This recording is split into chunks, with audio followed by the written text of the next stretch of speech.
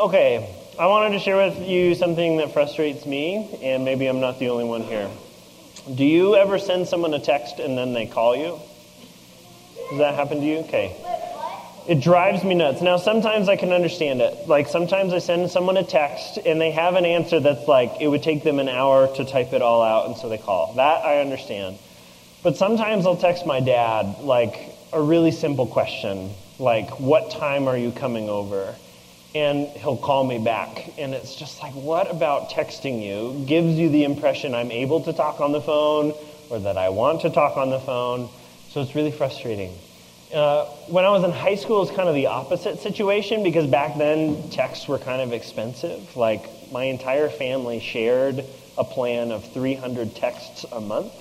So we each had like 100 texts, and we had to like pick and choose which one we use it for. So I ran out really quickly, and we would get charged money if we went over, and my parents would yell at me. So I'd tell my friends, call me if you need something. Like, don't text me, call me. And I would lose all this money because they would text me anyway. But for you guys, it's kind of a different reality. Maybe you have like a specific app on your phone that you use to talk to your friends, and you tell your friends, please use this. Or maybe you don't have a phone and you use smoke signals, and you never hear from your friends because their parents won't let them start a fire in their backyard to tell you about the cute girl they like or something. So we all kind of have, like, the point is all of us have a way that we prefer to be contacted.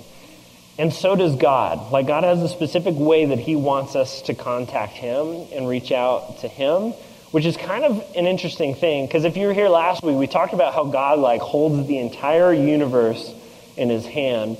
And we're just like itty, bitty people, like, right in the middle. And so, like, how do we talk to God who holds all of this? Well, he set up a line of communication that actually brings him closer to us than I am to you right now.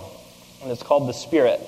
And we're talking about this because we looked at a verse last week that says, Jesus said, the time has come where people, like true worshipers, will worship in truth and in spirit. And we talked about truth last week. That's on Facebook if you want to listen to it. But tonight we're talking about what it means to worship in spirit. So we're going to look at Hebrews chapter 10, and we're going to read verses 19 through 22. This is a handful, so be prepared. Here goes. Therefore, brothers, since we have confidence to enter the holy places by the blood of Jesus, by the new and living way that he opened for us through the curtain, that is through his flesh, and since we have a great high priest over the house of God, let us draw near with a true heart and full assurance of faith, with our hearts sprinkled clean from an evil conscience and our bodies washed with pure water. Now, if all of that went over your head, that's okay, because it's talking about a lot of things that we are not familiar with. The things that this is talking about is before Jesus came, there was a specific way that people used to worship God. They built him this temple in Israel, and there were a lot of rooms in this temple, but in the very back was a room called the Holy of Holies. Has anyone seen Indiana Jones, Raiders of the Lost Ark? Come on, guys, you need to watch that movie. So if you know what the Ark of the Covenant is, it's in this back room that the Ark of the Covenant actually was. Like, it's a real thing. It's not just something George Lucas made up. So God would hang out in this back room waiting for people to talk to him. And to get to this room, he had to go behind this really thick curtain. That's the curtain that this was talking about. Now, not just anyone could go in this back room to spend time with God. Only one person was allowed to go back there, and he was called the high priest. And he couldn't just go in there anytime. Only once a year was the high priest allowed to go into this back room to spend time with God. And before he could do that, he had to perform all these rituals to kind of purify himself before he went into this back room, because that's something that God asked him to do. And if the high priest did it wrong, if he went into that room, he would die. So the thing is, people would be waiting outside of the temple while the one person went in there. And in case he died, they would actually tie bells to the bottom of his pants so that they could hear him in there. So if they stopped hearing the bells, they would know that something went wrong and he died. And they would tie a rope to his ankle too. So if he did die, you can't go into that room to pull him out because then you would die. So they would just tug on the rope and they would pull his body out. So pretty crazy stuff. But this verse is saying it's not like that at all anymore. See, because of what Jesus did, anyone, anytime, anywhere is able to worship God. We don't have to wait once a year for one person to go to one location to do it for us. Any one of us, anytime, anywhere. So when it says worship in spirit, it's saying that we can worship God from the Spirit inside of us. And here's how this is possible. If anyone makes the decision to trust Jesus, and by that I mean they trust Jesus to forgive them and to guide them through life. If anyone has made that decision, something that happens is God gives them his Holy Spirit. And the Holy Spirit comes and dwells inside of us in the same way that his Spirit used to dwell inside that back room of the temple, except now we're the temple and his Spirit's in here. Not in some weird way, and he's not in some specific organ like the heart or the stomach or the lower intestines.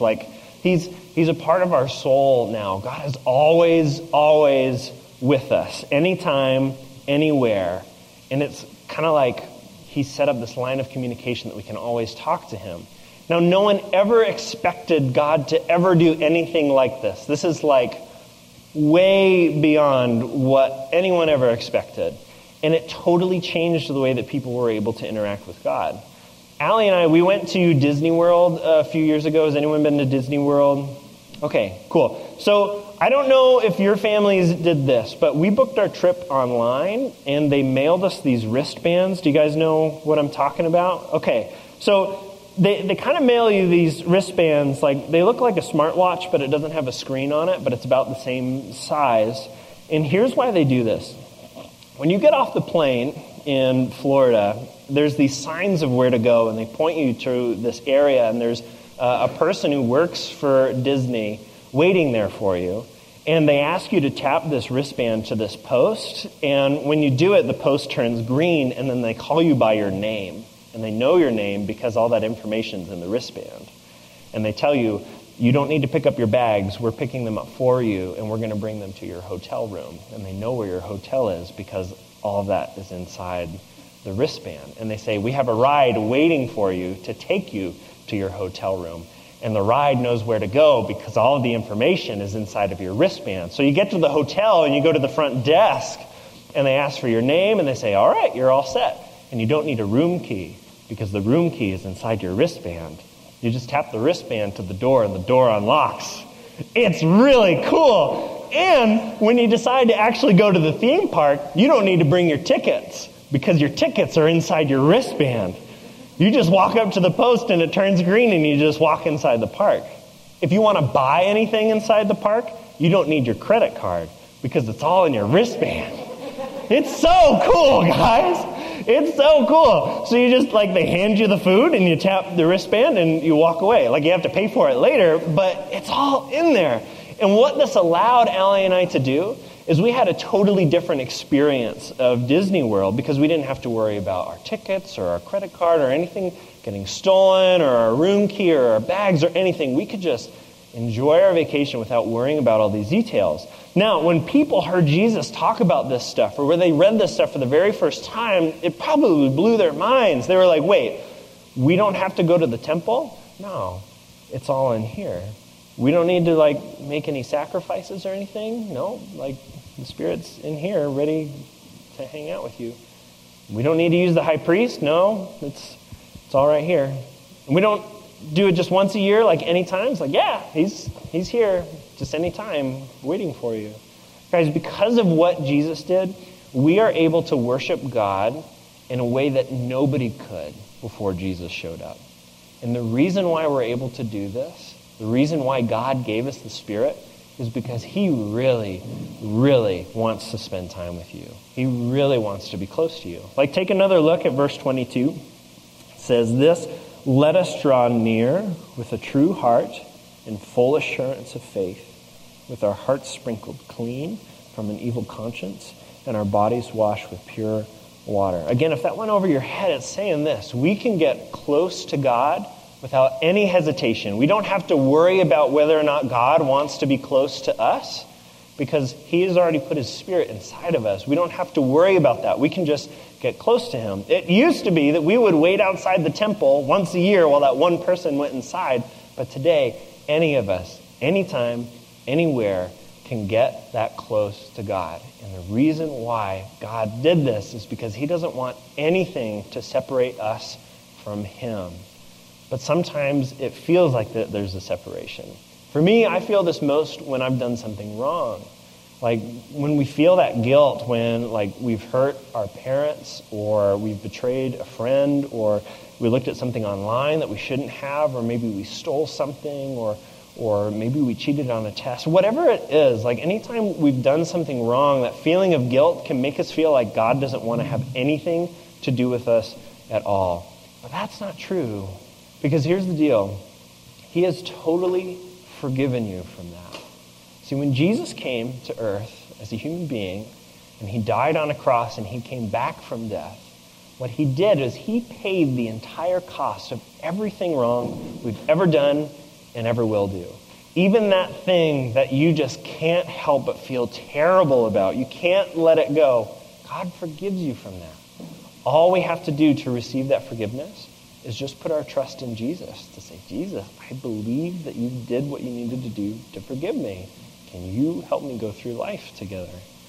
And that forgiveness, once we have that relationship with Jesus, there is nothing separating us from God, and nothing ever will. That's why it says, draw near with a clear conscience and a pure heart. Don't hesitate. Just go to God. There is nothing in between you. I wanted to show you a really short clip that I think really illustrates what it means to go to God without any hesitation at all. Take a look at this. Come here. Okay. That's my son, Edison. He just learned how to walk. He loves walking to me and to his mom, Allie. Like he loves walking to us. And he doesn't hesitate at all. He doesn't worry about how he wet the bed earlier that day. He doesn't worry about how he made a mess at lunch and how he's been screaming the entire afternoon. He just knows that we love him and he doesn't hesitate. He just comes straight to us anytime we're like, hey, come here. And he's like, yay! We can do that with God. Guys, God has given us his Spirit because he wants us to be able to do that. He wants us to be able to worship him without wondering whether or not God wants to spend any time with us. So he gave us the Holy Spirit to do that. That's what it means to worship in spirit. Last week we talked about worshiping in truth, which is actually worshiping God himself. So it's not just like this mindless thing, we're just going through the motions. We are actually worshiping God, and we can do that in a way that no one ever could before Jesus was here. We're going to unpack this a little bit more in core groups. I want to pray for us before we do. Let's pray. Father, thank you for loving us so much. Thank you for giving us your Spirit. Thank you for forgiving us. Thank you for sending your son, Jesus. I pray that we would have really cool conversations and we would unpack this a little bit more. And that ultimately this would result in us having just a greater understanding of worship and who you are. So we love you. We pray for a good rest of the night. In Jesus' name, amen. Have a good time in core groups.